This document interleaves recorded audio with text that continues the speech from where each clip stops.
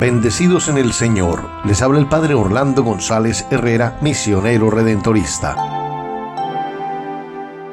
Hoy es jueves 2 de diciembre del año 2021. Estamos en la primera semana del tiempo de Adviento. La primera lectura de hoy está tomada de Isaías 26, 1-6.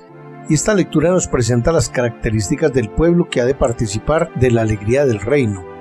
Debe ser fiel, de ánimo firme para conservar la paz y con una infinita confianza en Dios.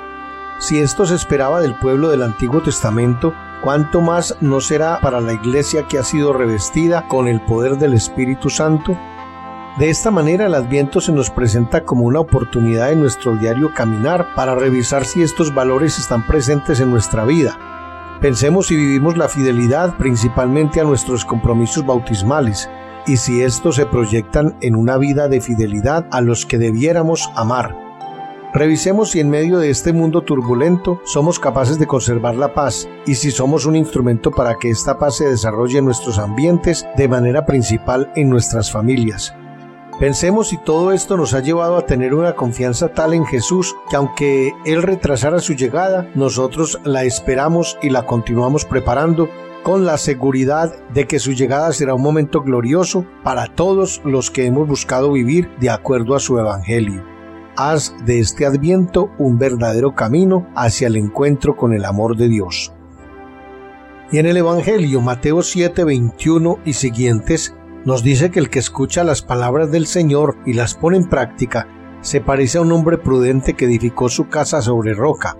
Vino la lluvia, bajaron las crecientes, se desataron los vientos y dieron contra aquella casa, pero no se cayó porque estaba construida sobre roca.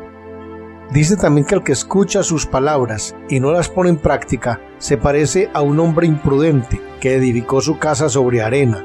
Vino la lluvia, bajaron las crecientes, se desataron los vientos, dieron contra aquella casa y la arrasaron completamente. El reino de los cielos se construye obedeciendo la palabra de Dios.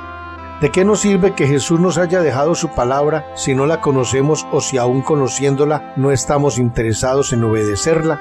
Ciertamente no toda la palabra de Dios es fácil de vivir.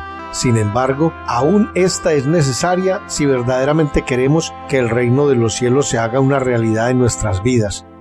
El tiempo de Adviento nos invita no solo a profundizar en la palabra, sino a buscar la forma de que ésta se haga una realidad en nuestra vida. No nos permitamos construir sobre la arena. Esfuérzate hoy por poner en práctica algo de la palabra de Dios. La casa se construye de ladrillo en ladrillo.